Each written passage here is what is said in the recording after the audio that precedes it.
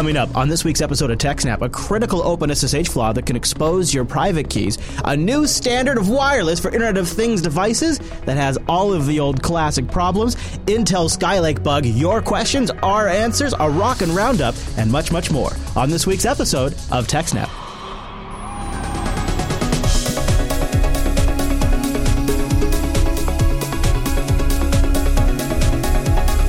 Hi, everyone, and welcome to TechSnap, Jupiter Broadcasting's weekly systems network and administration podcast. We stream this episode live on January 14th, 2016. This episode is brought to you by our three fine sponsors, DigitalOcean, Ting, and IX Systems. I'll tell you more about those great sponsors as this here show goes on. Our live stream, that's powered by the incredible Scale Engine over at ScaleEngine.com. You should really go check that out.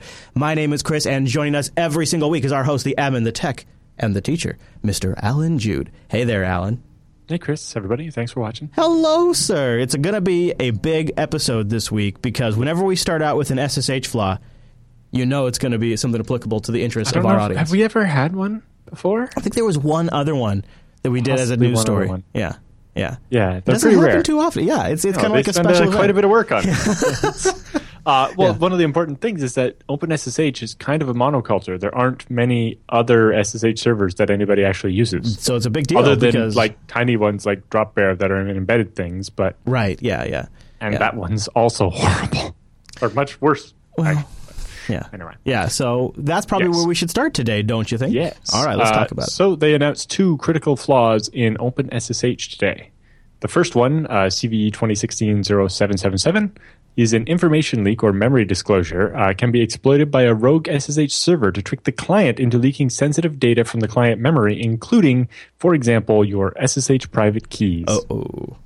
No good. Big deal. Yes, no good. Yes. So a commercial vendor contributed code for a feature called roaming, which was introduced in OpenSSH 5.4 that could allow broken SSH sessions to be resumed. Right. The idea that, if you're on your laptop, bouncing through Wi-Fi or your phone, connected and over your you phone, momentarily get interrupted. Which happens. That's my work case sometimes. There's workaround things like Mosh or whatever. I was going to mention that. That's what I use. But it's like building it into SSH seemed like an interesting idea. Yeah. So the server side of this was never in open source SSH, I don't think. Okay. But there's a commercial server that did support it. But it turns out when they added support to this, they turned it on by default, which is kind of makes sense, but it's also kind of not the way it's normally done with a new feature, especially something critical like OpenSSH. Especially for, exactly. But it turns out there's a bug in this feature that could allow it to, a malicious server to be able to read memory from your client and steal information they shouldn't have.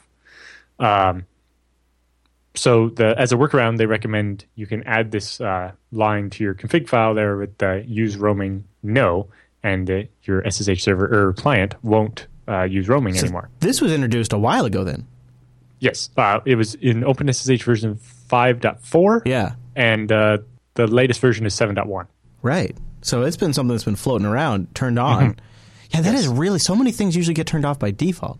Mm-hmm. Well, especially something like this. Although to be useful, it would need to be on by default, because if all your SSH clients don't support it, it's not going to help you resume very easily. Sure. Although really, if you, it can be turned on per session with a command line option, or per user with a user config option, right? So it seems like it would have been better, especially just that the OpenSSH server doesn't support it, and so, how many times your OpenSSH client make a connection to the commercial SSH server?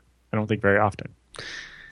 Anyway, one of the saving graces of this, though, is the authentication of a server host key prevents exploitation by man in the middle. Oh, okay. So this information leak is restricted to connecting to malicious or compromised servers.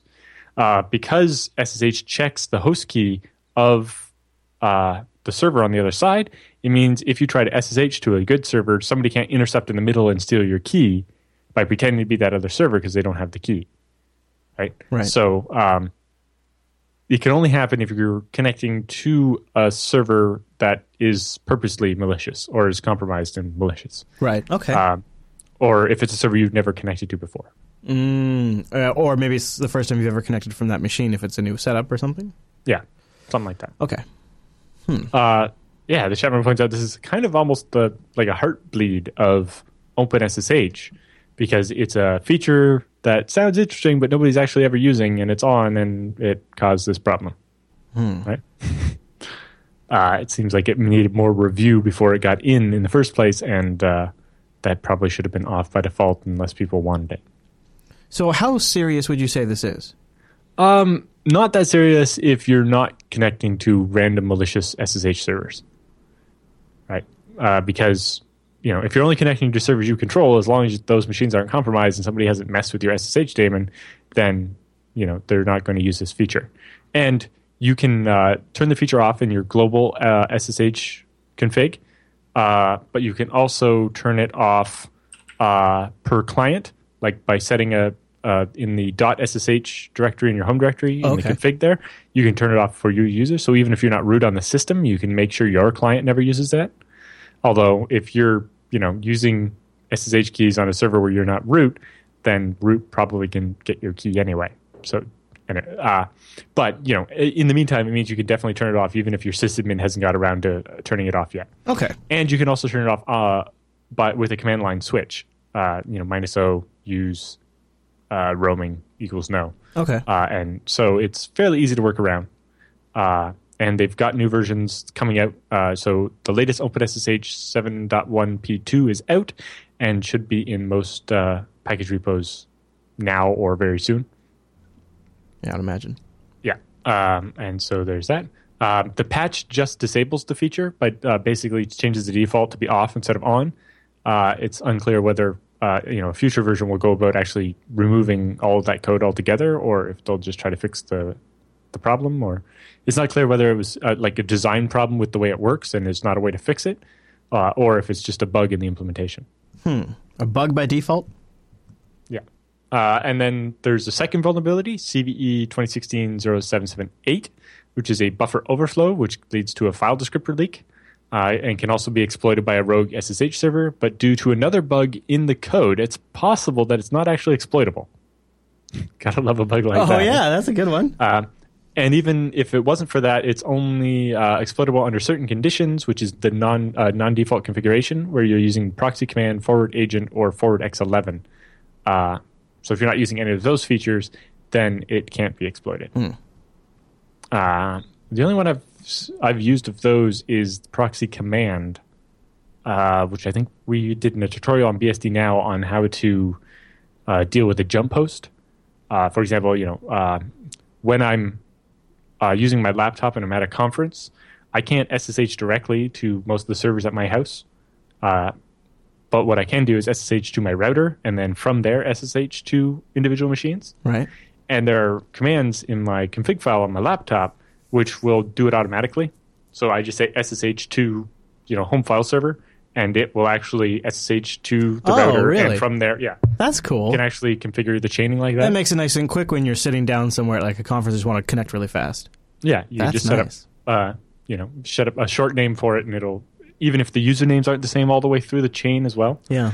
But it's very handy if you have to deal with secure networks and stuff. That's a cool tip, Alan. Thanks. Or a similar one is a bunch of the project infrastructure at FreeBSD. Yeah. Because IP addresses are hard to come by, some of the jails are v6 only. So if you are somewhere where you don't have IPv6, Right. you can't get in directly. Yeah. And so being able to hop through to a machine that has v6 to then get to that is very helpful. Although I have native v6 at home now, so I'm happy. Boom. Anyway, both of those vulnerabilities are fixed in OpenSSH 7.1p2, and we'll have to see what happens with the roaming support. It'd be really nice if somebody actually made it work and make it secure, and we could use it. This is one of those patch your S stories, though. But the big thing with SSH here. Yeah, the big thing with the roaming support is how do you decide when I'm going to come back and when I'm gone forever? Right? How do we avoid having a bunch of sessions pile up waiting to be resumed? Mm-hmm. Maybe there's a timer. If you don't reconnect within 15 minutes, it goes away or something. I have found that Mosh seems to work pretty well for me, and I don't know what it's. I don't know if it has a timeout. I don't know how that works, but I've disconnected it from one space here at the studio, gone home and reconnected, and just opened the laptop back up, and once I have an IP, the session resumes. Mm-hmm. It's really nice. So I can see why they would want to build it in by default. The only thing that really trips me up is that it was turned on by default so long ago.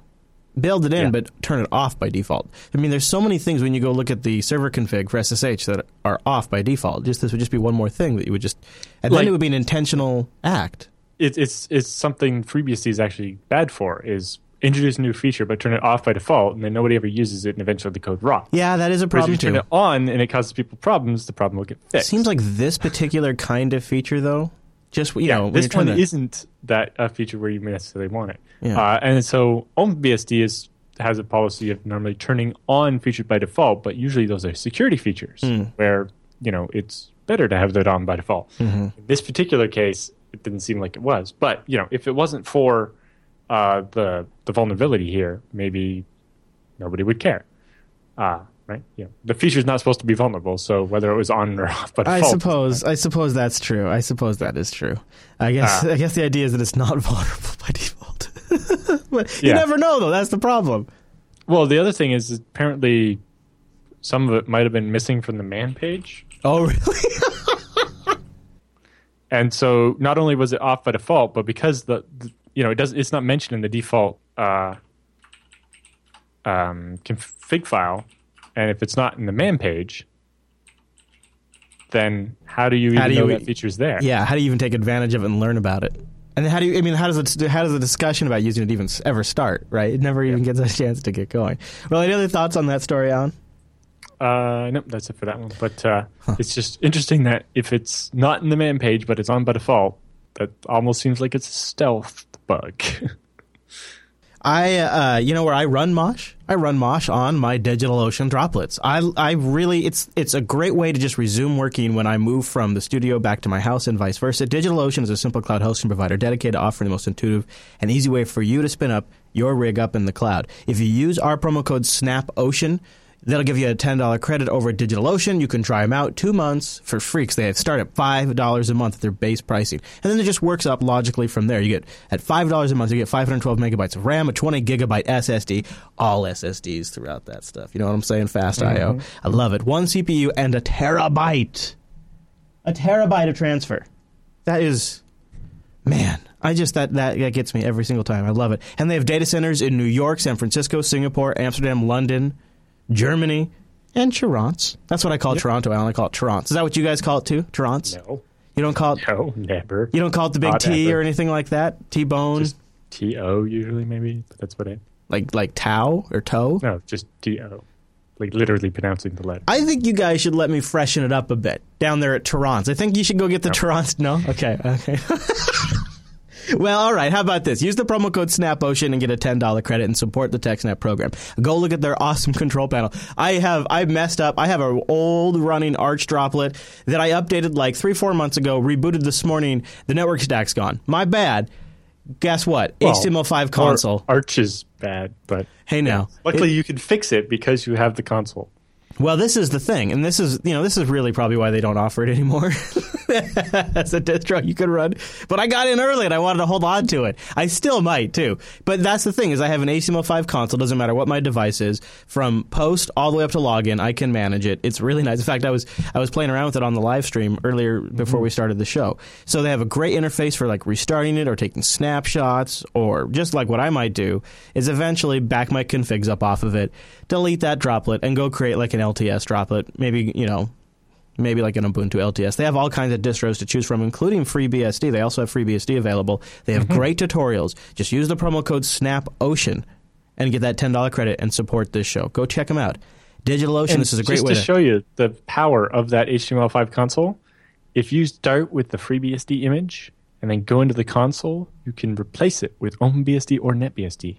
That is really something. I've seen a few guides on that. Isn't that intense? Yeah, I mean, exactly. You get the full access console to that thing. You basically, it's the equivalent of having like BIOS access to a physical computer, and you can basically do whatever you want.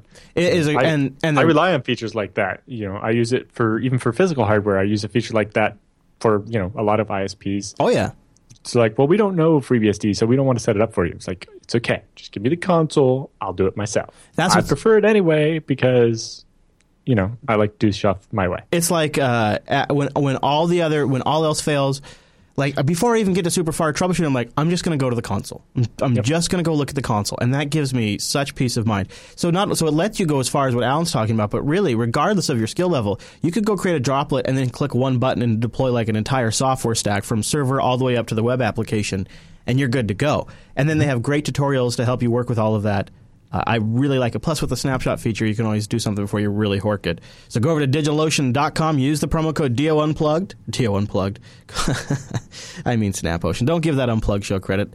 Don't give them... I was thinking about a story from Linux Unplugged, but you can give them credit if you want DO Unplugged. But nope. I would say give it to SnapOcean. Give it to SnapOcean. They deserve it. Those guys over the TechSnap program, they deserve it. Wait, who? Where am I? So DigitalOcean.com, and a big thank you to DigitalOcean for sponsoring the TechSnap program. And use the promo code SnapOcean. And by the way, I've even got a Fedora droplet deployed. Now, how about that? What is that? How does that make you feel? Is that crazy, Alan? Is that crazy? I don't know. Fedora is something we're looking at using because we need that graphics card support. You know what? This is why I'm doing it now.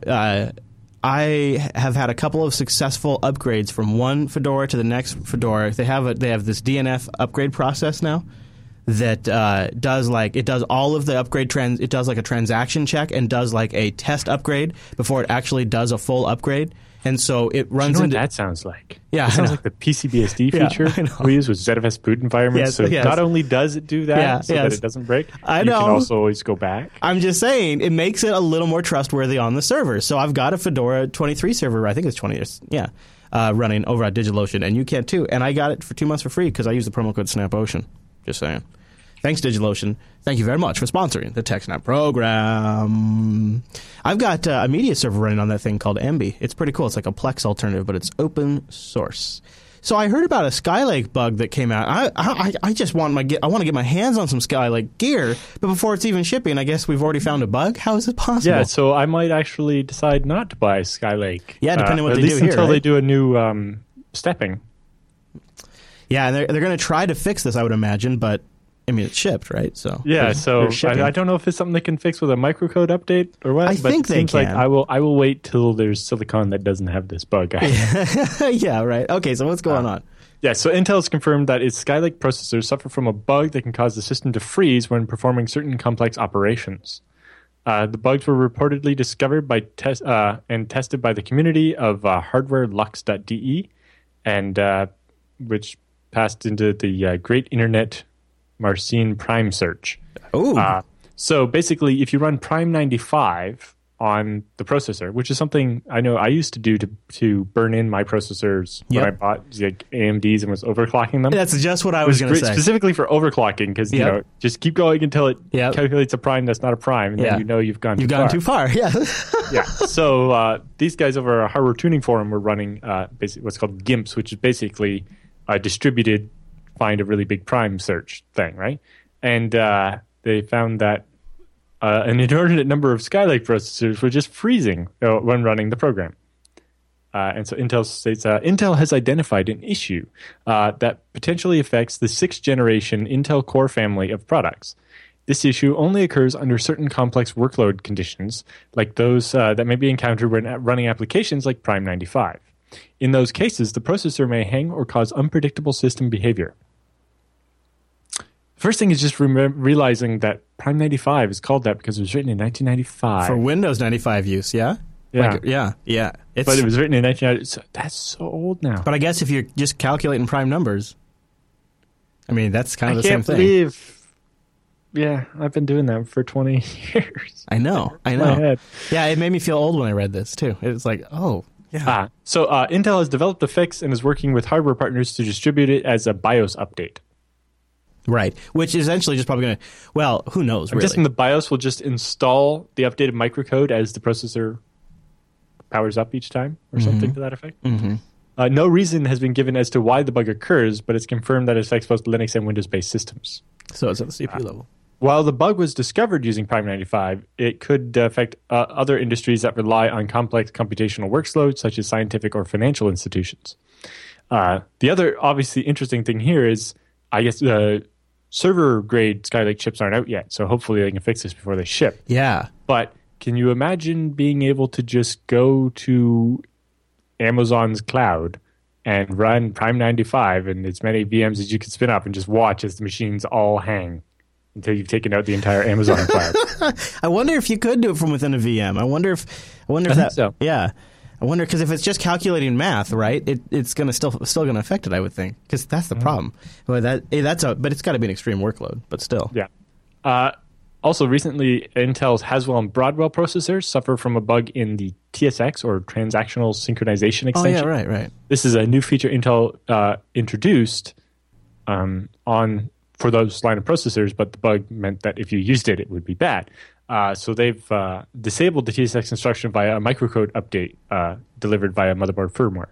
So basically, if you bought one of these processors and hoped to use the TSX, it's too bad, because Intel, instead of fixing it, just did a microcode update that disables the feature entirely. They just turn it off. That's their fix. Yeah, just turn it off.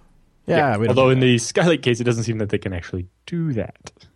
And then we have a link here to a researcher who's found that there's been quite a few bugs recently. I wonder if it's because they're pushing the limits. A little bit, and maybe partly because their competitor is kind of fallen behind a little bit. So you think they're getting lazy? You think it's like, we're not competing as hard? But I think it's mostly just a lack of QA and just the push for it. Yeah. Probably. Yeah. Huh. Although the interesting thing is that it seems that the fault in microcode that causes the infinite loop can also affect AMD processors. Oh. I don't think that's this bug though. That was a different one. So anyway, if you look at the last link in the show notes there, they talk about a different bug. Yes, so it's a different bug that also works on AMD. And this is just sort of, we saw this. The title of this one is, we saw some really bad Intel CPU bugs in 2015, and we should expect to see more in the future. Oh, dang. No, I want good CPUs. It makes me think, here I was thinking, honestly, I was thinking when the new Skylake NUCs come out, I was going to build myself a new workstation based around the Skylake NUC. But I don't know. I have like, my main workstations are all the first generation i7 CPUs that came out. I think I'm really hot. Yeah, and they're just, I think I built my main station in 2013. So now it's starting to feel like, well, then they're not first gen i7s. No, that's not that one. But that's my main workstation. It was built in 2013, and it's I'm starting to feel like it's got. I still have my first gen i7. Actually, Stefan's using it as a desktop right now. We're using one here as one of our servers here in the JB garage, and so now I'm thinking, this thing, it's still got like, I know this sounds archaic. It's still got spinning disks, Alan. It has 3 10,000 RPM spinning disks, and I kind of just want to replace it all with one SSD. No, it's really terrible. What? We just, mostly due to noise, pulled the two 74 gig 10,000 RPM Raptors out of one of the workstations in the office, because the grinding noise they make when you seek around the disk is just so annoying. Yeah, really. I used to like it. I used to like it because I could tell relative to, it was like a sound feedback to know how hard my computer was working.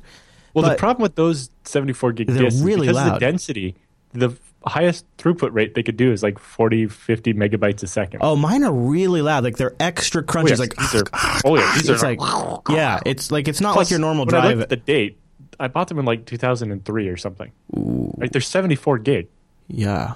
Wow. So they're SATA, but they're SATA at the very beginning, so they're like 1.5G SATA. But also, they have the regular old Molex connector and the SATA power connector. Oh, yeah. Not everybody had SATA power connector power supplies yet. Yeah. Because these are so...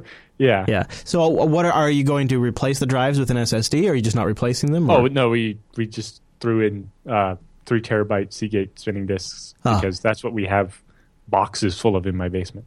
Yeah, I'm thinking... Basically, I've replaced them with some of our hot spares. Have you heard of anybody using ZFS on external Thunderbolt drive arrays? The interface doesn't matter so much as long as the drive doesn't, go away all the time. But I think Thunderbolt 3 would be way more reliable than something like USB, because it's like a PCI Express connection. Right. It's like... Yeah. It mostly depends if what the chip is in the enclosure. Okay. Oh, okay. Like, right. I'm sure I did all the research for it. We talked about like, they probably need to be a JBOD, right? It would need to show up as just a bunch of disks, not a RAID. Right. Did we ever do a story about external hard drive encryption? No, I don't. Maybe around TrueCrypt we did. No, this is recent. So I think over the holidays while we were off, I bookmarked a story and did a whole bunch of research on it and forgot to put it in the show. So maybe in a future week we'll talk about this. But some researchers did some work on a bunch of external hard drives from like Western Digital that claim to do encryption on your drive. I've seen these devices, how terrible they are. Yeah. How easy it is to work.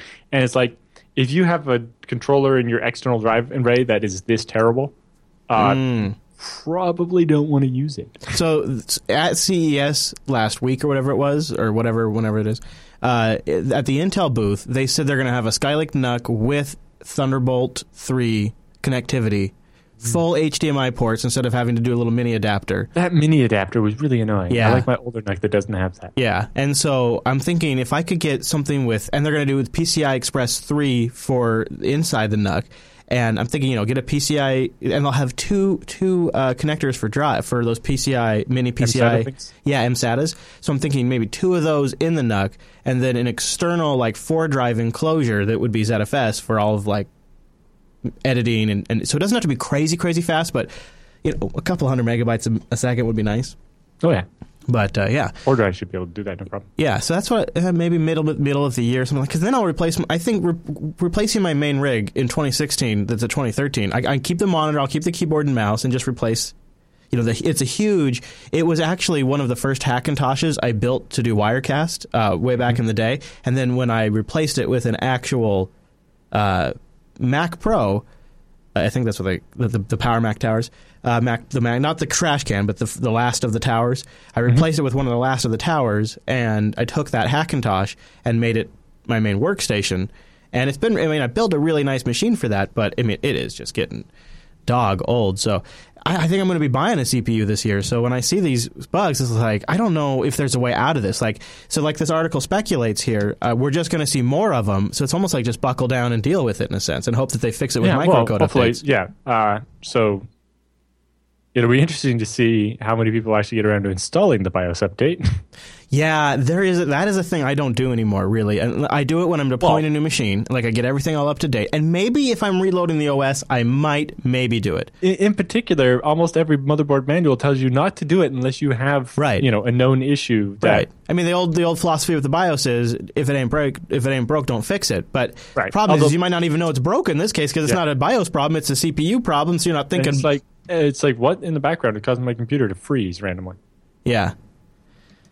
Interesting. All right. Well, any other thoughts on that guy? It'd be interesting to see what happens with this and how it goes. Yeah, I think it's telling because these CPUs are getting so super complex. It's so many different levels. We all know that from like a software standpoint. Rikai points out that a lot of motherboards has dual BIOS now because I've almost always had that because I always buy tuner motherboards back in the day. Yep.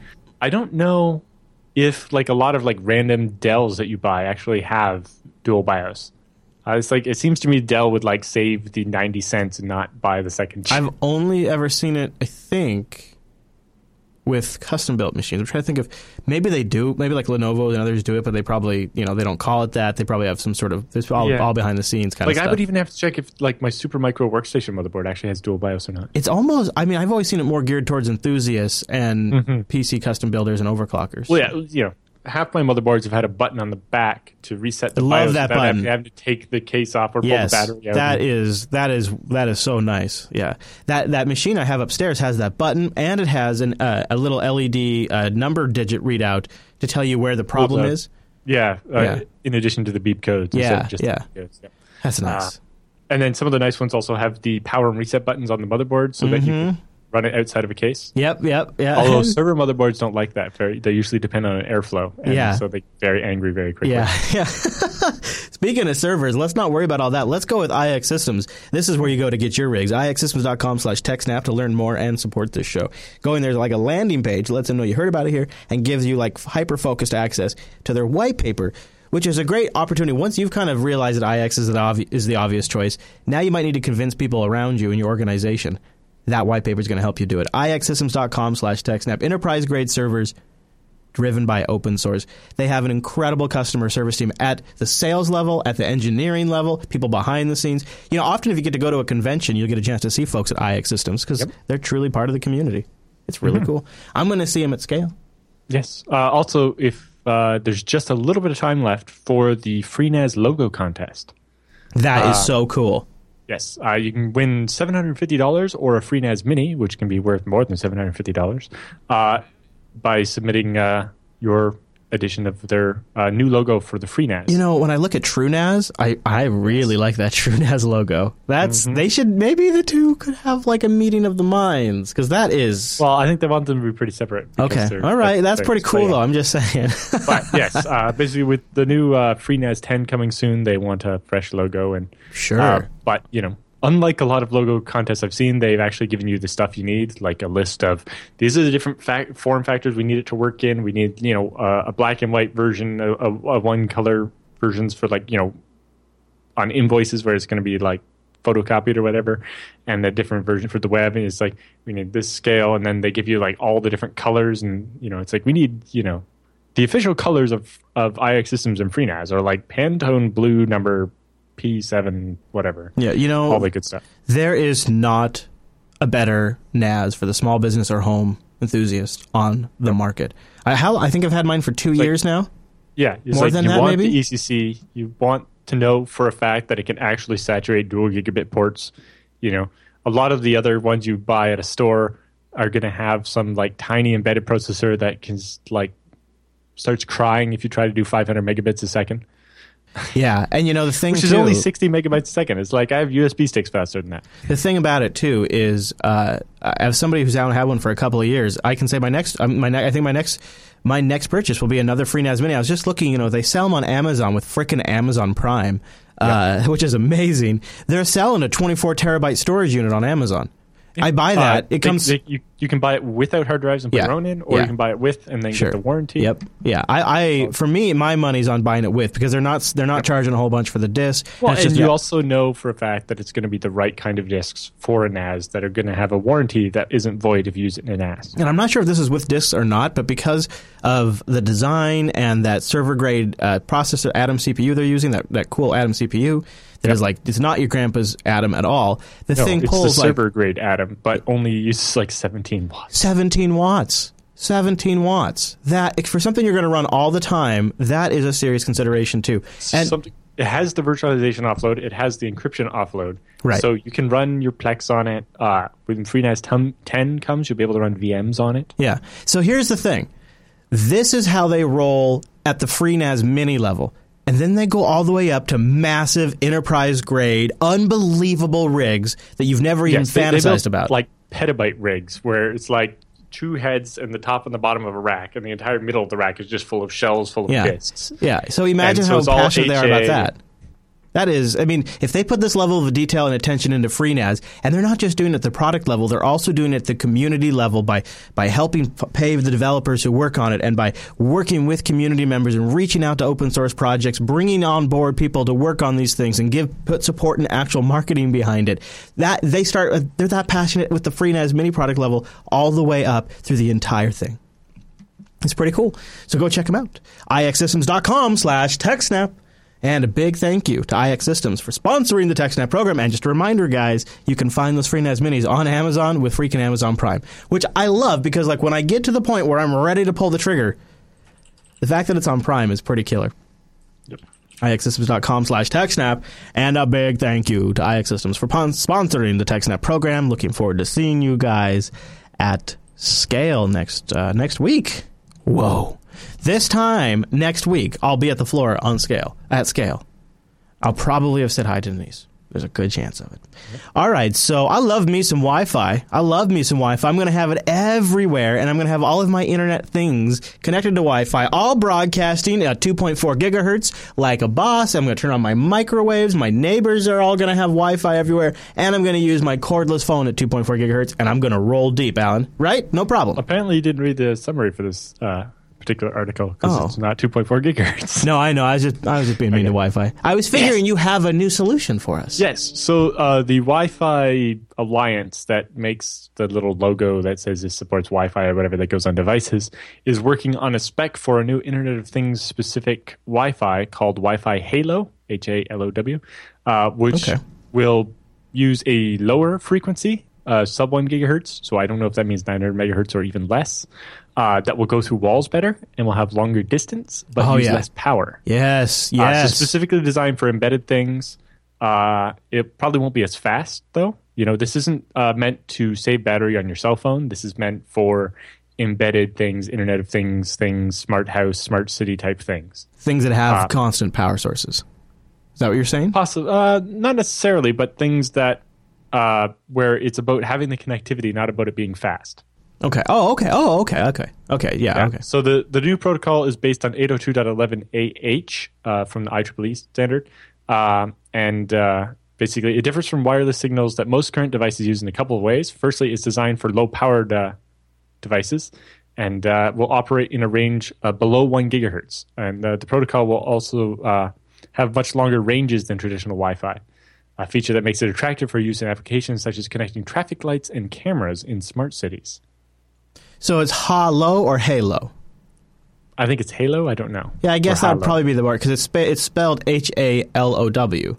With the L being capital. Yeah, okay, so they're probably trying to be clever and calling it Halo. But the idea is like, I guess what they're trying to say is it's going to, because it's 900 megahertz or whatever in that range, it's going to cast a Go wider... through walls better. Yeah, basically. Okay. That's clever. And, so basically you spend a lot less electricity. I don't know if they mostly mean from batteries, but obviously, if you're going to use it to run the stoplights forever, saving some power is obviously kind of useful. Mm-hmm. But also, so the idea is give you longer range, but because of the lower frequency, probably less bandwidth, but maybe more reliable as well. Boy, that'd be brilliant, though. I would love to have that. Well, I don't know if it's really going to be for most types of things. And obviously, you're not going to want to use it for your regular internet connection because it's going to be slower. No, but I am sincere. When I was setting the story up, what I was joking about is I think one of the biggest drawbacks to these Internet of Things devices is the Wi-Fi. Last time what was this? Sunday, I think. I was trying to go on air, and I have these Hue lights that are in the studio that I can adjust to different colors to match backgrounds and stuff, right? Mm-hmm. And they are managed over Wi-Fi. They connect back to a control hub, and then from your smartphone, you connect to the control hub, and you manage it over Wi-Fi. Only every now and then, there's like something that happens here, and all of the 2.4 spectrum gets completely blasted. I don't know if it's because we're right next to an airport, or if it's because there's literally 80 access points around me, and all of a sudden something goes crazy. But every now and then, Wi-Fi drops out. And so yesterday, my Wi-Fi dropped out, and I couldn't manage the lights in the studio, and I'm not sure if it was yesterday. I can't remember what day it was, but I couldn't go further because so what I ended up having to do was go to a machine that was wired, go get an open source application that can interface with that hub using its APIs, and then reset the pairing on that hub. Thankfully, I was able to plug it into Ethernet and then use the two wired devices to be able to control each other because Wi-Fi was just unavailable for me at that moment. Mm-hmm. And the thing is, the more devices you put on that Wi-Fi network with Internet of Things, the bigger this problem is going to become. And the more devices on Wi-Fi, the worse the network's going to perform, the more noise on the network. And it's all a one broadcast domain to begin with. So if you have a whole bunch of devices on there all chattering, broadcasting over Wi-Fi, that's going to make performance horrible. So I think fundamentally Wi-Fi... That same thing, but... you can see Wi-Fi access points 2 kilometers away. Huh. This will just be a second Wi-Fi that'll get just as crowded and be just as I guess so. In here. fact, the fact that it's 900 megahertz or whatever it is, does it actually say 900 in here? No, it doesn't. Okay. But we're assuming it's somewhere around there. Spectrums. Yeah, exactly. Like 900 megahertz is what cordless phones used to use. Yeah, the ones when that work you could better. Actually go like a block from your house and it would still work. Yeah, you're right. This could make it way worse, huh? You remember, I used to have, I don't know if you ever experienced this, but when I don't even know if they were 900 megahertz back in the day. They must have been the really, really first wireless phones or cordless phones. Yep. They had the big antennas on them and everything. Oh, yeah. Not cell phones, but just cordless phones that hooked up to your landline. I remember being able to pick up and every now and then catch the neighbor's conversation at my grandparents' house because they lived, house to house to house, really close to each other. And you could hear their phone call every now and then on your wireless phone. Yeah, there were usually like 24 channels, and they got better to like auto pick a channel. Yes, but you could like scan them. Yeah, sometimes. Yeah. You had to, and every now and then during a call, you had to change channels because it would start getting bad. So you'd have to probably because somebody else was. So the phones would eventually they give the handset and the endpoint like a big number that would augment the signal with. So they were just basically really cheap scrambling, easy to break, but it was so that you couldn't accidentally listen in on the call. But if somebody else ended up on the same channel, you would get all this static and you'd change. Yeah. Yeah, so you're right. This could actually be way worse, couldn't it? It could be the opposite of what I was hoping for. Basically, all that Wi-Fi pollution will now have longer range. And there's going to be so many devices doing it. Now, they're not all going to be broadcasting in AP, though, but they're all going to be still transmitting. So, well, and can you imagine the traffic lights stop working because the Wi-Fi gets too busy? Yeah, jeez. Especially when a bunch of cars have these devices in them, and they're all you get a road jam. Part of the question is, maybe they will have multiple spectrums, and the one the city runs on will be licensed so that only the city can use it or something. But that doesn't really stop anybody from making a device to disrupt the traffic lights either. And as the chat room is asking, the protocol is based on 802.11 AH. Yes. Yeah. Huh. Well, it does feel like current Wi-Fi isn't suited to have a house full of devices. I guess you could be smart in how powerful the transmitter is, and they could maybe self-manage, and you could say this. Really, Alan, if they were really smart devices, you could even with another device say, this is my perimeter, adjust your power accordingly so you do not broadcast beyond this perimeter. Because you can do that today with like Unify access points or whatever. What are those called? The Unity access points? That Noah talks about them all the time. And they have the capability of sensing all of the other access points in a building, say a school or a hotel or something like that. They can sense all the different AP points and automatically adjust so that way they're not overlapping each other in broadcasts. And so there's no reason these devices, if they're all communicating, and they're all talking on the same wireless standard, they could maybe self-adjust because, like here at the studio, this is a duplex and at like a townhouse. We have one half, and then we have somebody on the other half, and we just have a wall between us. It's like it is like a regular house. So you really would have to be able to dial that in carefully, I would think. Anyways, yeah. Well, and then there's talk also about using it for like wearables. Wow. Yeah. Wow. Huh. Yeah, so the new version of Wi-Fi could also be useful for connections among smaller, lower-powered devices like smartwatches, fitness bands, and other wearable technology. The Wi-Fi Alliance, which certifies Wi-Fi compatible devices, is overseeing the usage of a bunch of new proposals. It's like, well, that's what we have like Bluetooth Low Energy for, right? That's true, yeah. Yeah, Sharon points out it is Ubiquiti. It's Ubiquiti Networks and the Unify AP that I was talking about that does that. Yep. All right, any other thoughts on this guy? Yeah, so the actual point we had is we should get to that one. Oh, yeah, sure. So Wi-Fi Halo is the Wi-Fi. The people that are trying to get this to be a thing are like, Wi-Fi Halo is well suited to meet the unique needs of the smart home, the smart city, and industrial markets because of its ability to operate using very low power, penetrate through walls, and operate at significantly longer ranges than Wi-Fi can today. But let me say, as with any new protocol or system, Wi-Fi Halo will carry with it new security considerations to face. And one of the main challenges will be securing all the various implementations of the protocol. Device manufacturers, all implementing things in their own way and in their own time, a practice that has led to untold security vulnerabilities every other time. We can't expect it to be different this time. Innumerable billable hours for security consultants can be assured. So while the standard could be good and secure, we don't actually know yet. Implementations by different vendors can have weaknesses and security issues. This is common to basically every protocol. And how many times do we see that with the first Wi-Fi, and how many different iterations of security things for Wi-Fi did it take before we got ones that weren't completely terrible? Yeah. I mean.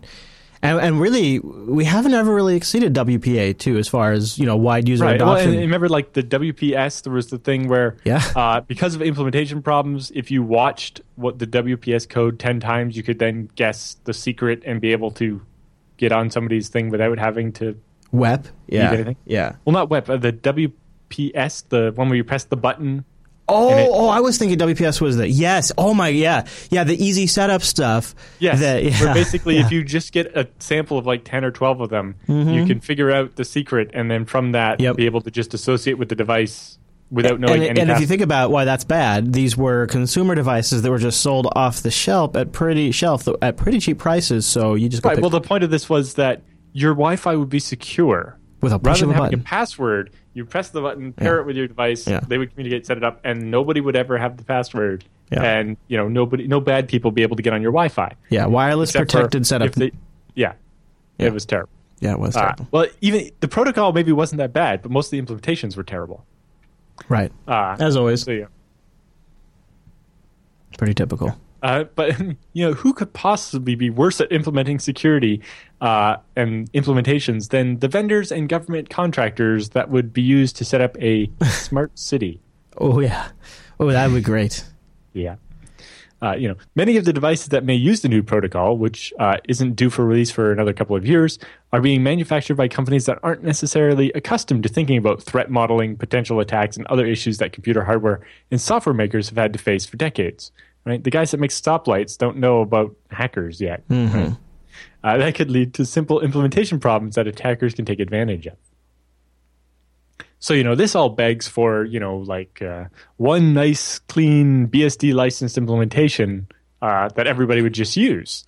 But even that in itself could be problematic, right? You would have a monoculture, everybody using the same code. So if you find one bug in it, it applies to everything. So that's not really a good plan either. Yeah.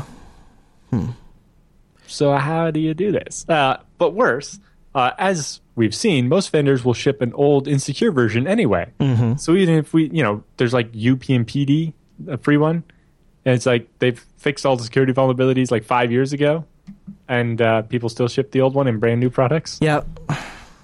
Rather than shipping the latest version, they won't update the implementation even as they iterate their product. The extended range of Halo also means that attackers can come from much further away, making it harder to physically protect devices. Part of the security of Wi-Fi at the moment is that you have to be awfully close to my house to get my signal. If all of a sudden you can get it from quite a ways away, that can be problematic. Absolutely. Yeah.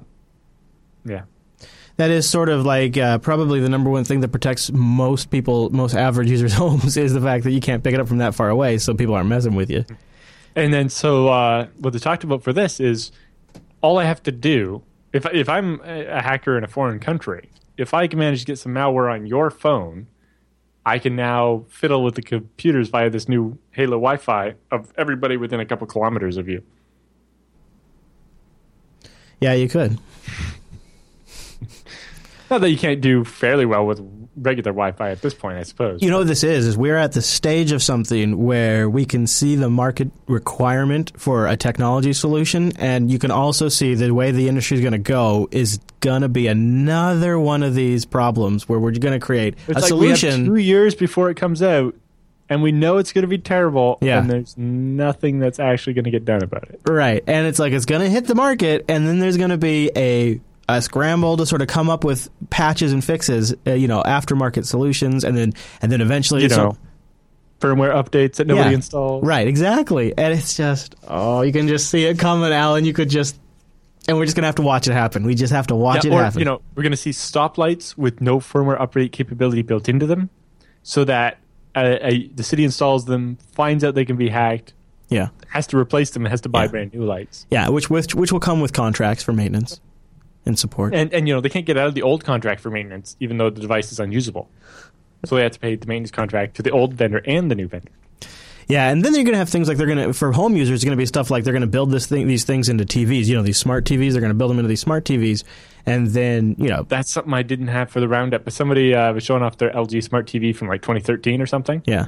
I get a nice notice. As of December 31st, 2015, we're end-of-lifing this support for all the online components. Right. Your smart TV is now dumb. Yeah. I mean, I have a Vizio. I turned on my Vizio the other day, and it's like, we just installed a software update. I'm like, oh, you did? So what happens 3-4 years from now? Is this Wi-Fi access point that's installed in my Vizio, is that going to get updates? Is that going to continue to get, are they going to turn it off? Updates is not as good as actually having the software gut itself and just not work. Or the software depends on a web service over at the manufacturer. Yeah. And they just turn that off, and now your smart TV is literally dumb and can't do anything. So what happens when we start building? So I bought a dumb TV. So when you start building this in, now everything's going to be like this. Everything. Yeah. We've seen the same thing.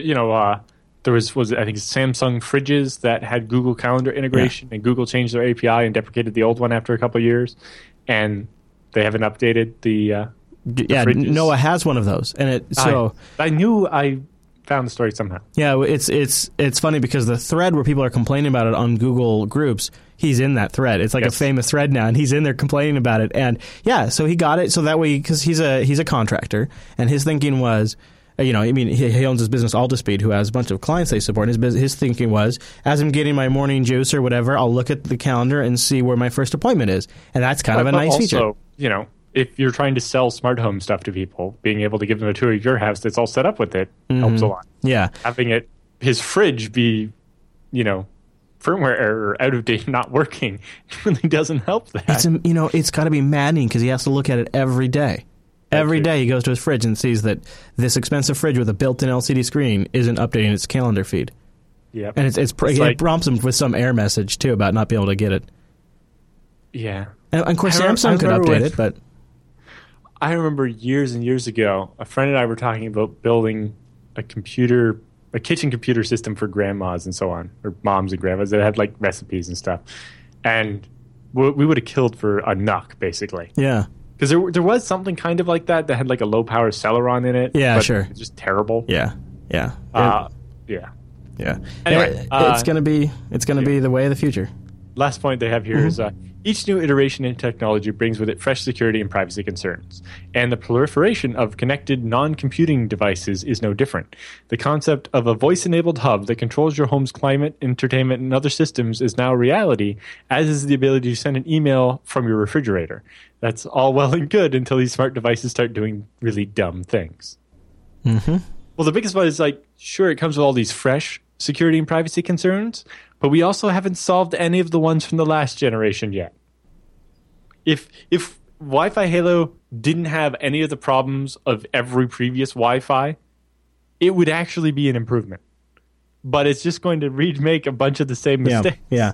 Isn't it almost maddening that as we move forward and we learn more about security and technology and new ways for people to be attacked, we aren't the right hand knows all that stuff, but the left hand of the industry is completely ignorant still and pushing forward in a way that's as long as people continue to buy insecure products, it'll happen. But if those are the only products that are there, what are they going to do? Yeah, I guess so. A vendor that actually made good products would have the problem of it costs so much more that nobody would buy it, and so then all that's left are insecure vendors. Yeah, and if you wanted to be Samsung and you wanted to sell, literally hundreds of different models of fridges and televisions, you just can't scale support for every one of those devices. You'd have to do 2 fridges and 3 televisions and just support the hell out of them for years. And like a television, everybody has a different expectation. The industry might want us to have a 3-year life use out of them, and some people have a 10-year use life cycle out of their television. So there's a huge mismatch between what the industry wants to do and what consumers are expecting. And then, you take the fact that consumers are uneducated on this stuff to begin with, and they don't even know any better about, updating this stuff. It's a recipe for basically making the average home vulnerable to attack. My TV, I did 7 years. Yeah. I think that I think my current TV, that the big TV I bought, was when we built the house 8 years ago. And it's still a great television. I didn't actually 7 years ago, replace my TV. I got a bigger one, mostly because it was on sale for a really good price. Yeah. So that I could use my old big TV in the office. Great run point. A loop of I do the same.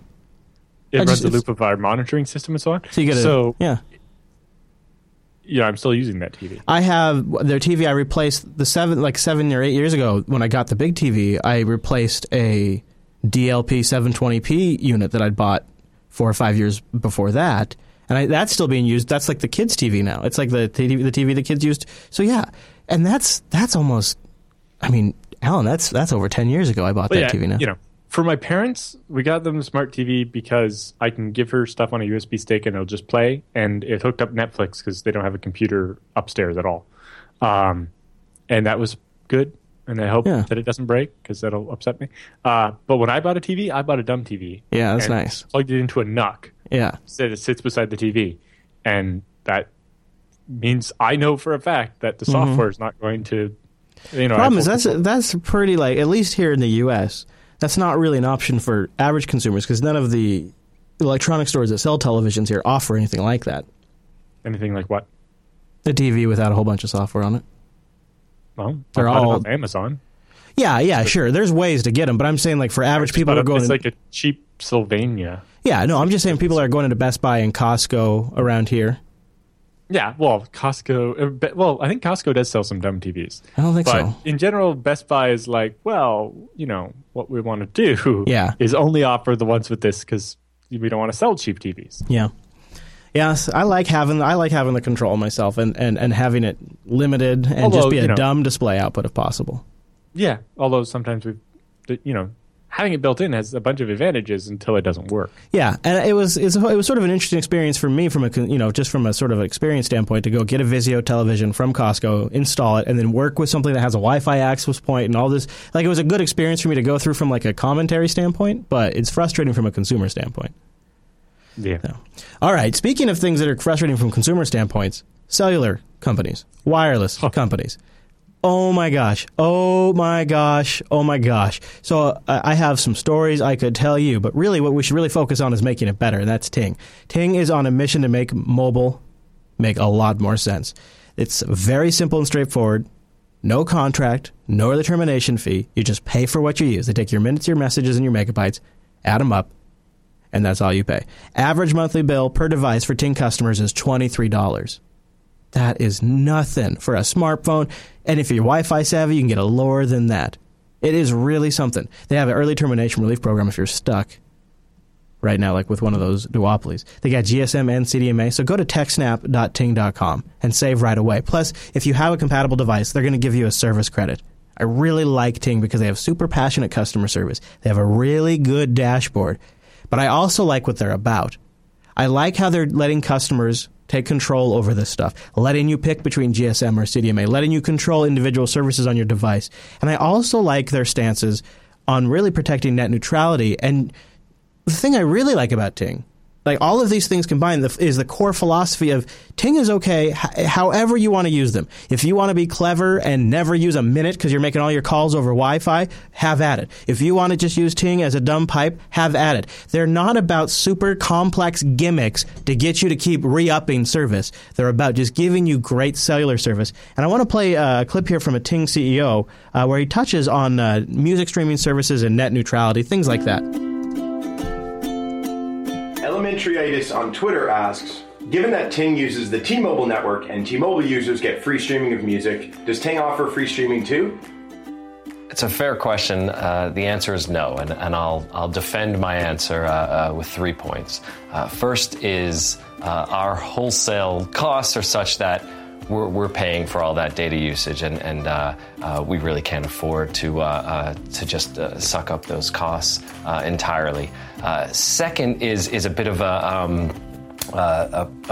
a principled thing where we're so fiercely committed to being this sort of dumb pipe where we want people to use the service however they want. We never want to try to steer people towards any particular content, any particular app, any particular provider. And we feel like a policy like that almost inevitably ends up doing that, if that makes sense. And then third is really just that we have tried to move away from all these sort of tricks around pricing. We're this price on weekdays, we're that on weekends, we're this if you're consuming this kind of data, that if you're consuming that kind of data. We really feel like inevitably that makes the whole world of pricing kind of convoluted, and in the end we say this is what you're going to pay for data, this is what you're going to pay for voice, this is what you're going to pay for text. Look at your usage and see if you end up saving money. And if you ask Ting customers, they almost always do. And so we really want to stick to that kind of simplicity. I sure do. TechSnap.ting.com. I save money. I've been using Ting for almost 3 years now. TechSnap.ting.com. A big thank you to Ting for sponsoring the TechSnap program. And a big thank you to everybody out there who supports this show by visiting techsnap.ting.com. Go see why I think they've got the best dashboard, the best customer service, and all unlocked, ready-to-go devices that you own outright. Some of them, just the feature phones with great prices, all the way up to the Cadillacs TechSnap.ting.com, and a big thank you to Ting for sponsoring the TechSnap program. I like that guy's answer, Alan. I like that answer a lot. I think that was very cool. How many years were we begging for dumb pipes for everything? And I think Two Cows gets it, is really what it is. Well, yes, because the important thing is that while T-Mobile is telling you you're getting free streaming, you're paying for it. Basically, They're charging everybody as if they were going to use some large amount of streaming, and then everybody who doesn't is more profit for T-Mobile. Yeah, and then they also setting up backroom deals with certain companies. I don't like the precedent that it sets either. So, you know what precedent I do like? The one the BSD Now program sets. That's right. Get your Engine X started, episode 124 of the BSD Now program.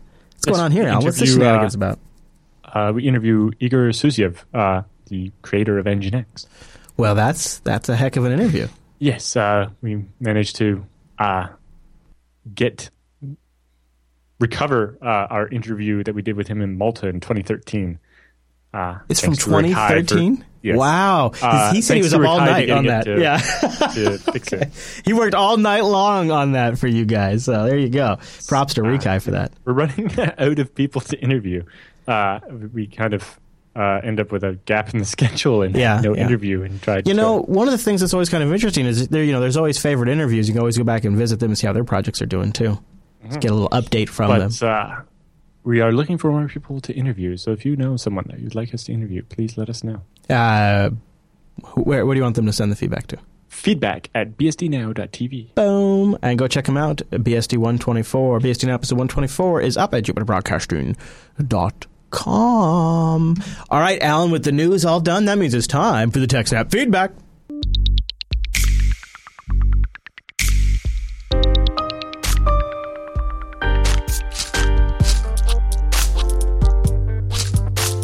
Thanks for sending your emails to TechSnap at jupiterbroadcasting.com or popping that contact link at the top of the JB site. Or maybe you start a thread in our subreddit at techsnap.reddit.com. Mike writes in with our first feedback this week. He says, hello, Alan and Chris. I currently work for HP Enterprise Open NFV, and I recently was tasked to set up some mirrors to handle the replication of large data sets. Ooh, here we go. The data is mainly 100 gig compressed images. The problem is some of the locations we don't have the best in terms of bandwidth. Hints on that's why they're using a local copy. I know of some proprietary solutions that could accomplish this using deduplication and block level replication, but I would much prefer an open source solution to this problem. The problem is there are large images which will get modified but will have very little delta in terms of the overall file change. I would hate to have to reseed the full file after every modification, so a block level syncing solution would be much preferred over something that requires to move to a whole file rsync. This would also be one-way sync, so the source gets modified and then it would get pushed to all the mirrors. So I was wondering if you think that ZFS replication would work in this situation. I was going to... I think you meant familiar. Yeah. P.S. I figured I'd let Alan know it's his fault for that I'm running FreeBSD on my laptop after running through several Linux distros and getting it completely frustrated that my wireless either not showing up or was being unstable. Well, while I was listening to Alan on BSD Now, my wireless crashed, so I figured that was a sign I needed to try my wireless card, or get my wireless card stable. Thanks for the awesome work and the production. Keep up the awesome... And, he also says awesome relevant sponsors. Well, thank you, sir. Yes. So ZFS will work great for that, to the point where what you can actually do is set up the original machine and make your mirrors deeper. So like instead of 2 disks in a mirror, make it 3, 4, 5, something like that. So get the array all set up. Then you can take one drive out of each VDEV. You can either use the zpool split command or just detach. For completely separate thing, so use zpool split to take one disk out of each of your mirrors, box that up, and ship it FedEx to your remote location.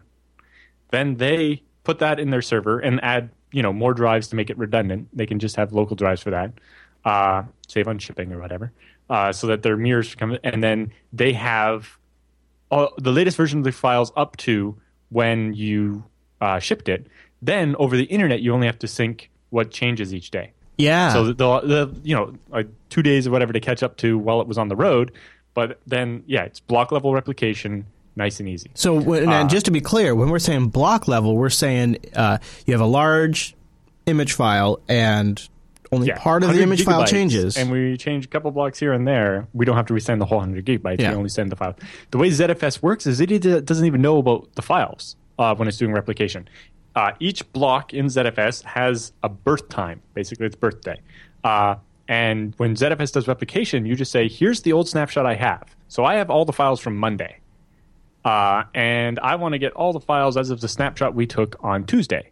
So ZFS just goes through its list and says, give me every block that has a birthday after whatever time on Monday. And it just gets this giant list of blocks and just fires them off over the internet as fast as it can. That's cool. And it works very nice. And yeah, the best part there is by doing the zpool split, you can create a new pool using one disk out of each of your mirrors. And then you can, add more disks to that to make it into mirrors again and ship it, or you can add the other disk on the other side. And that way you basically can seed your replication. If you're starting with like 20 terabytes, you don't want to send that over. Yeah, no kidding. That's really great. That's a great way to sort of get it pre-started for you, and then just sync the changes from there. Yeah, which would be much smaller. That's how we've moved files between data centers before when it was too big. And you're familiar with some projects that are using ZFS to move large files around the internet now, right? Yes. Well, I host the mirrors of the PCBSD package repository, which is a couple hundred gigs, and yeah, we replicate. Chris compiles them, sends them to me, and then we replicate that all over the world. Although now that Chris has a gigabit internet connection as well, really, he may actually become. He just got an office. How are you guys doing this? And what do I got to do to get gigabit here at the studio? So he rented an office in a location where there was like fiber in the parking lot. He set up his own office now. Well, he leased an office for. Is he going to do the show from there? Or is he still going to do the show from home? I don't actually know. Interesting. Because he could have a pretty rocking... He just got all the lighting set up at home. Oh, really? But go figure. Maybe he'll set it up at the He can move the lighting, but yeah. Well, I'm feeling left out. I need gigabit. Rekai! We need gigabit at the studio! I'm going to get Rekai on that. Well, it's not cheap. No, it's a 3-year contract. Yeah, that's why it's never going to happen for us. Unless we got a sponsor. You don't have a rack of servers in your shed either. No, right? I know, but actually, just as we're doing the show, like I'm watching our Comcast connection is actually starting to degrade during the segment. I'm like, I got to get rid of Comcast. But in my area, they kind of have a monopoly. If you want anything above 4 megabits.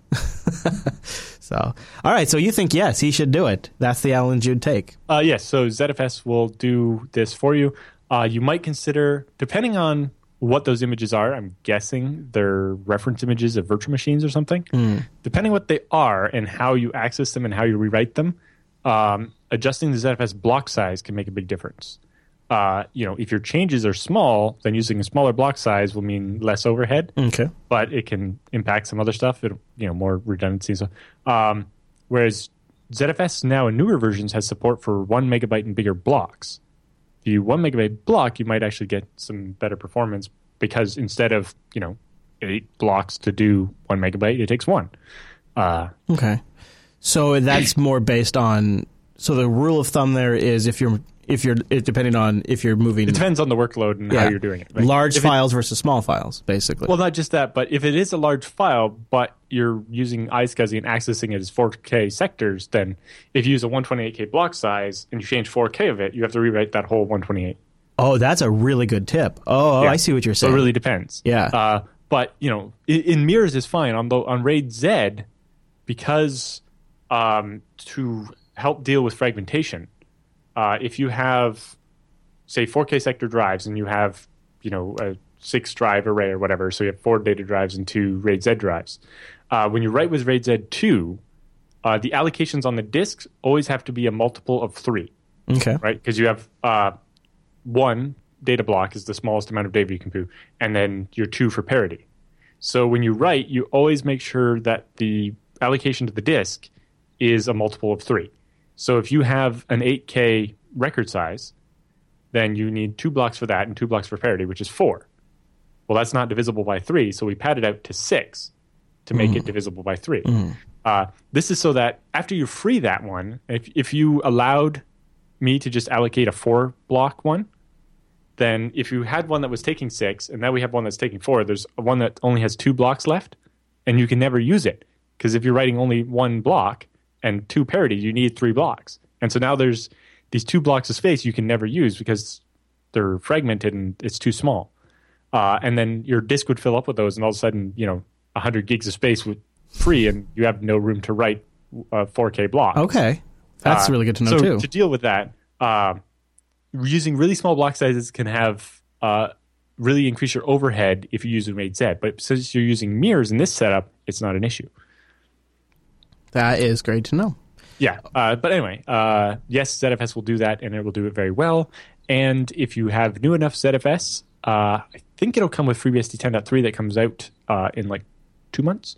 Or if you're using FreeBSD 11, then you have resumable send. So even if your internet connection breaks, you will be able to resume the replication and continue. That's really nice. This was built specifically because Delphix, the company where Matt Aarons, one of the co-authors of the original ZFS, works, they do database replication.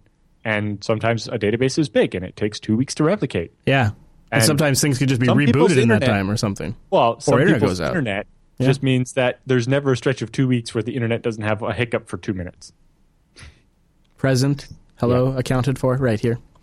Okay, so Jeremy wants to write in and just pick your brain. I don't know if this is a topic we've talked a lot about. He says, I was curious about your opinions on HTTP 2. For starters, I fully understand some, like the FreeBSD developer Paul Henningkamp, don't like the short development for HTTP 2, and it's based on speedy without any real regard to other ideas. I'm not defending the development stage, but nevertheless, we now have HTTP 2, which offers multiplexing, pipelining, server pushing, compression of HTTP headers, support for HTTP 1.1 headers, fallback support for clients that don't support HTTP 2. So again, I realize the standard could have been made better, but we have what we have for HTTP 2, and it still seems like a big win to me. Modern clients and web servers support HTTP 2, and at least most of it, I guess. And I noticed that Nginx now has many how-tos on getting it set up. They seem all for it. I will say, unless I've missed something, server pushing doesn't seem possible on current versions of CentOS due to underlying OS dependencies. It is possible on FreeBSD and some other Linux eyes. Thanks again for TechSnap. Keep up the great work. Loyal TechSnapper, Jeremy O'Connell. I don't know what the server pushing is that it would depend on the operating system. So Paul Henningkamp's objections are mostly because he builds a web server called Varnish and doesn't like the way the protocol is built in the way that he will have to architect Varnish to be able to support it. I know Nginx originally said that it would be like a year before they got HTTP2 support, but it seems pressure has, or a pile of money has changed that.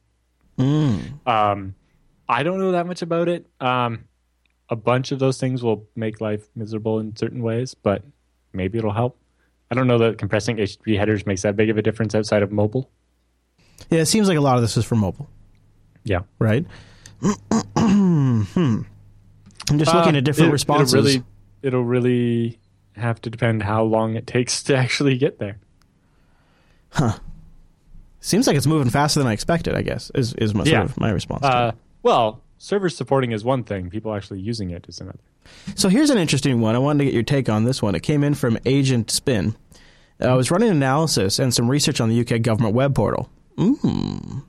Trying to find some best practices or even good practices that I could present. Turns out the URL discipline and control over the root level .gov.uk is effing awful. Here's a sample link I found where the content has been hijacked by Russian spammers to hijack the browser and send them to some casino spam promotions.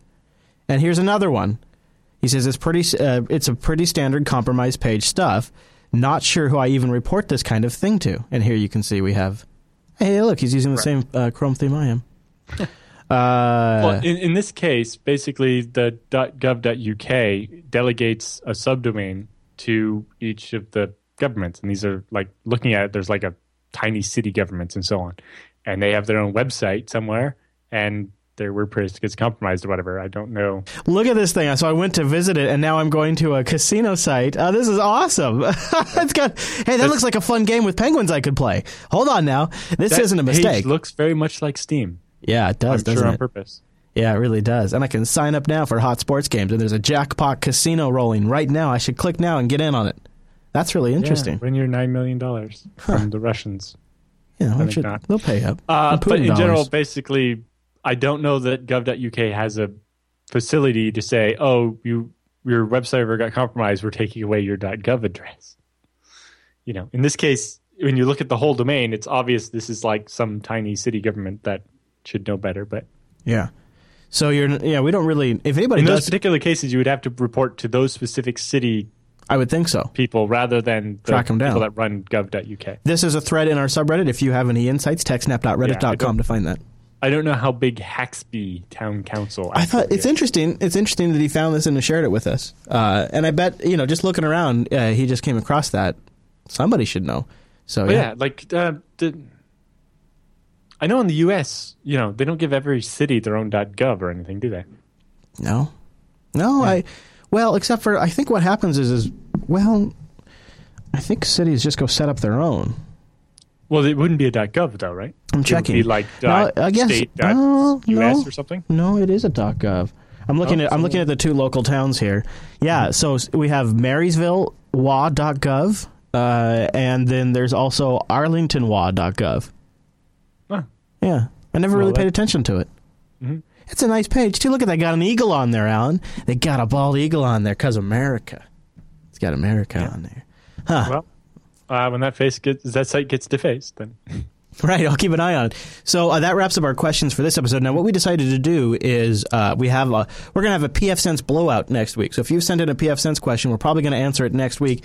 If you've got a PF Sense server, been eyeballing a PF Sense server, or don't think you need one, I'd encourage you to tune into next week's episode where we'll cover all of that in the feedback segment, which means we need your email. So please go to jupiterbroadcasting.com, click on the contact link, and choose TextNet from the dropdown and send in your questions. Storage, networking, security, performance, infrastructure, you name it. We'll be happy to answer it.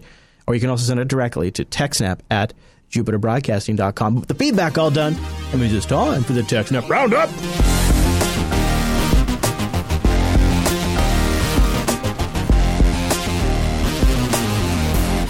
Welcome to the TechSnap Roundup. Yeah, that's what that crazy music means. Now, the Roundup are stories that just didn't fit at the top of the show, but we still want to give you some links to follow up on your own after the show. And some of these links came from our amazing, powerful subreddit at techsnap.reddit.com. Like this first story, the U.S. Intelligence Director's personal email and phone apparently get cracked by crackers with attitude. So we're talking about Clapper here, the guy who lied in front of the Senate saying that this NSA didn't spy on Americans. He says someone going by the moniker Kraka, claiming to be with a group of teenage hackers called Crackers with Attitude, told Motherboard that they had gained access to Clapper's Verizon Fios account and had changed the settings for his phone service to forward all calls to the Free Palestine movement. Kraka also claimed to have gained access to Clapper's personal email account and his wife's Yahoo account. In October, Crackers with Attitude claimed responsibility for hacking the CIA director Brennan's personal email account. That was on AOL, where they had an application for security credentials. I was actually going to ask, is this related to the AOL thing? But yeah, same guy. Same group, else. Or same guy at least, yeah. Or they're claiming to be.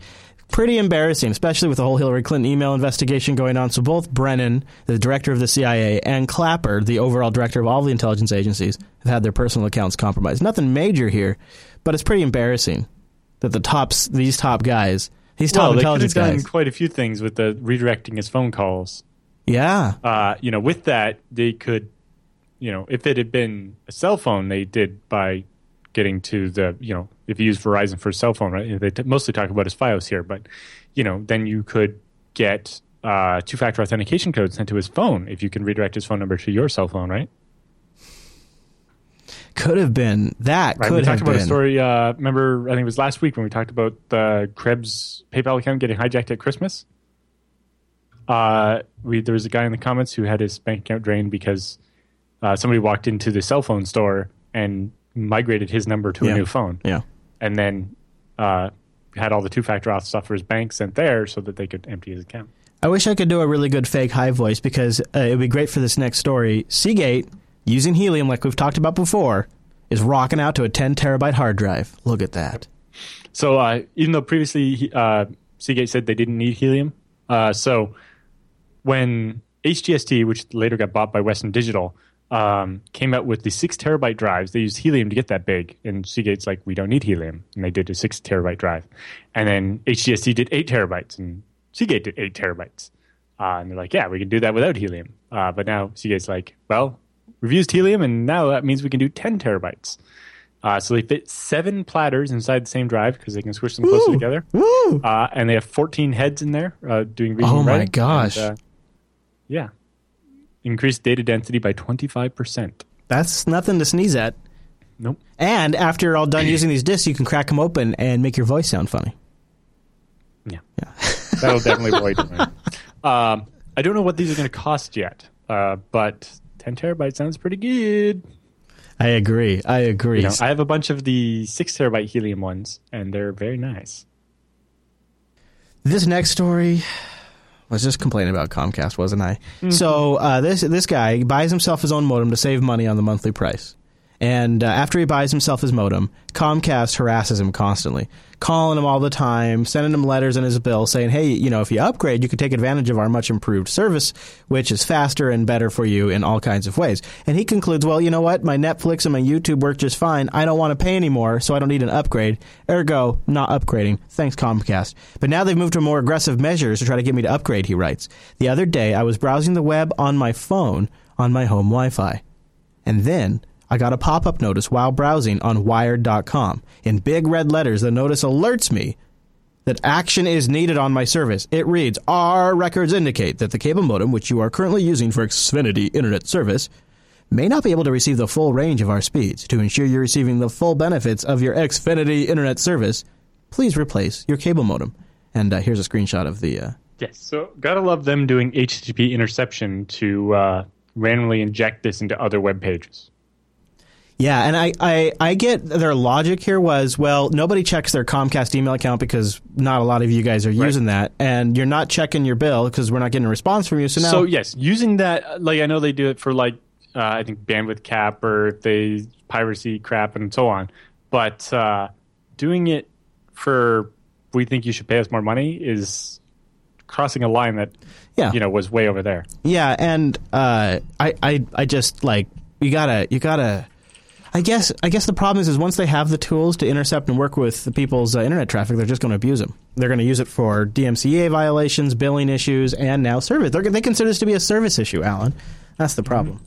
All right, next story in the roundup this week. Police say they can crack BlackBerry PGP encrypted emails. Police in 2 countries have claimed that they can read encrypted data from BlackBerry devices. Aren't they supposed to be the super secure devices, Alan? Well, if it claims to use PGP... that's supposed to be pretty good, right? Yeah, and representative from NFI confirmed that we are capable of obtaining encrypted data from BlackBerry PGP devices, according to a report from Motherboard. On Tuesday, the Royal Canadian Mounted Police also told Motherboard they can crack encrypted messages on PGP BlackBerries. Why are they all admitting to this? It seems like they would just do the standard U.S. line saying we can't comment on issues of national security. I guess that's just sort of a heads up more than anything, really, right? Mm-hmm. Okay. Well, BlackBerry kind of has a reputation of having lawful interception type setups. It's kind of a reason why it's big in some other smaller countries is because the government can, they make a device specifically and so on. Let's talk about Cisco. They also are in all kinds of countries. Cisco patches a hard-coded password, now service vulnerabilities in its software and devices. So this is according to security advisories that were pushed out yesterday. The most serious bugs that existed in Cisco's wireless LAN controller version 7.6.1.2.0 and later, and 8.0 or later, and 8.0 or 8.1 or later. We talked about this, was it last week or week before? No, this is a different one. Oh. So yet another Cisco device with hard-coded passwords. No. They finally fixed it. And also apparently denial of service vulnerabilities. It has been a bad couple of months for Cisco. It has been rough. All right, Ontario court police orders breach cell phone users.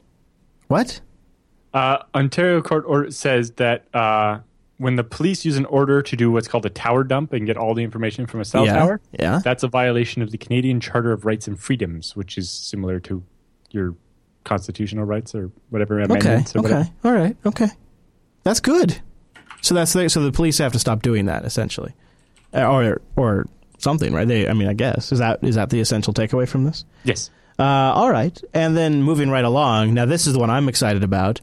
Fixstars has released a 13 terabyte SSD for specific types of workloads. I've never heard of Fixstars. No, and they use a proprietary Fixstar controller to make all of this happen. They have in a 2.5-inch form factor too. 13 terabytes of storage in a 2.5-inch form factor. 540 megabytes a second sequential read, 520 megabytes a second sequential write performance. They're using a proprietary SSD processor, which delivers enterprise reliability and consistent performance. The company didn't release any random performance data, but with small DRAM buffer for a page table mapping, the random read and write workload performance would be low in comparison to smaller capacity products shipping today.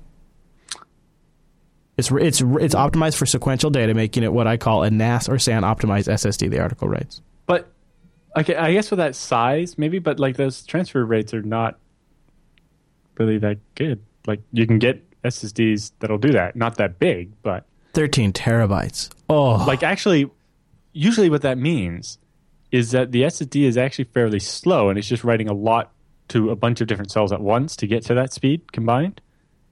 Which also means the random one will be really terrible, because if you're doing small blocks, it's only going to write. It won't be able to pipeline it the same.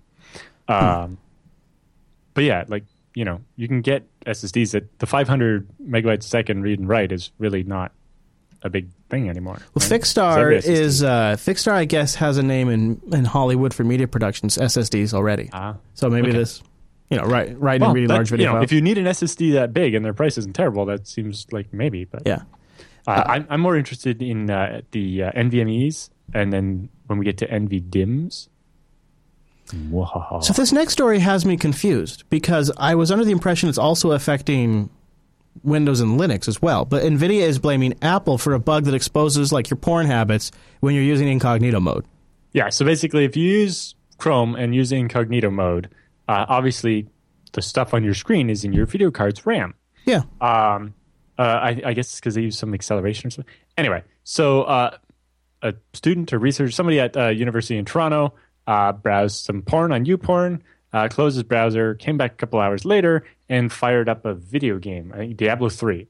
And when the screen first fired up, it was a snapshot of his porn browsing session, because that was still on the video card, in the video card's memory at the time. NVIDIA says that they've not been able to reproduce it on Windows and Linux, and they say it's a problem with OS X not erasing the video memory when you close the program. And also, some users on Reddit are reporting it also apparently affects AMD graphic cards on OS X. Maybe I put it in next week's episode. We might check the roundup for next week. I deleted that link because it was... duplicate. It appears to also be affecting other platforms too. So I'm not exactly sure what's going on here. It's possible it could affect other platforms. Maybe. Essentially, I'll have to read more up on it. They seem to say that it wasn't. Yeah. Okay. All right. Well, this next one's something. Check out this doozy. The Daily Telegraph has installed workplace monitors on journalists' desks. The little device that has a heat sensor in it, a motion sensor in it, and they were unannounced. Staff just started sitting down, and they had to Google the brand name and discover they were wireless monitor detectors produced by a company called Occupy or something like that. Yeah, Occupy. It's Occupy. All it's doing is keeping track of whether you're actually at your desk or not? It's triggered by motion and heat. It allows management to access the system's ultra-sensitive yet ultra-reliable tracking to make sure they can monitor real-time one-to-one space utilization. And then I guess the results can be then viewed on a sensor-by-sensor basis, which gives bosses complete access to data about whether an individual is at their desk or not. And then once this article ran, the Daily Telegraph removed the devices from the journalist desk. Yeah. Yeah. In light of feedback we've received from the staff today, it's been decided to withdraw the under-desk sensors immediately. Huh. Yeah. You know, it seems like a relatively normal, attendance system, really. Yeah, I mean, it's a little creepy, but... Maybe a little, but, if all it is a motion sensor to tell if you're at your desk or not, that's not that invasive. Yeah, just get a puppy. And if it has microphones, then obviously there's problems and so on. Right? Yeah. I would be more concerned when they put in the urine analysis sensors in the bathroom. And then... It just reminds me of a system I looked at designing when I was still in high school, actually, for a place where my dad worked. They wanted an attendance system for construction workers. So we were going to have a barcode on the side of everybody's hard hat, and they would walk by and it would scan it or something. Yeah. Keep track of people who showed up for work or not. The main thing is it had to be fairly fast so that it didn't slow down people getting into work. Yeah. You just want something. I mean, maybe, I don't know who. You would think at the Daily Telegraph, they would actually measure performance based on output, but Yeah. yeah. I can understand in some office type environments, knowing when people are actually at their desk might be useful. Call center? Yeah. Well, in call center, it's, They logged into the phone log or into not. a system or something. Yeah. You could measure by how many calls they took and how Yeah. quickly they resolved them. Yeah. That one, not so much. But yeah, hard to say. It seems like we've been able to measure performances by employees until we have these devices somehow. So they could probably figure. Well, yes, and more importantly, you want to measure performance of the employee by their output, not by whether they show up or not, because otherwise you get a bunch of people that show up and don't do anything. Spend all day on Reddit and playing around with they NVIDIA get kept drivers. around, whereas the people that do work but take breaks or whatever don't. So speaking of doing work and taking breaks, we will not be live next week. I'm traveling to Scale, and we have a pre-recorded episode for you that'll be all fresh content, all new, ready to go, out in the feeds and up on the website on Thursday. So all you have to do is just go to the site. Normally we are live on Thursdays at 1 p.m. Pacific, which is 4 p.m. Eastern, 2100 UTC. boom, over at jblive.tv. Go to jupiterbroadcasting.com/calendar to get that converted to your local time zone. Don't forget, we do also want your feedback, your emails, your questions at jupiterbroadcasting.com/contact, and you can supply content for this show at techsnap.reddit.com. All right, everybody, thanks so much for tuning in this week's episode of TechSnap, and we'll see you right back here next week.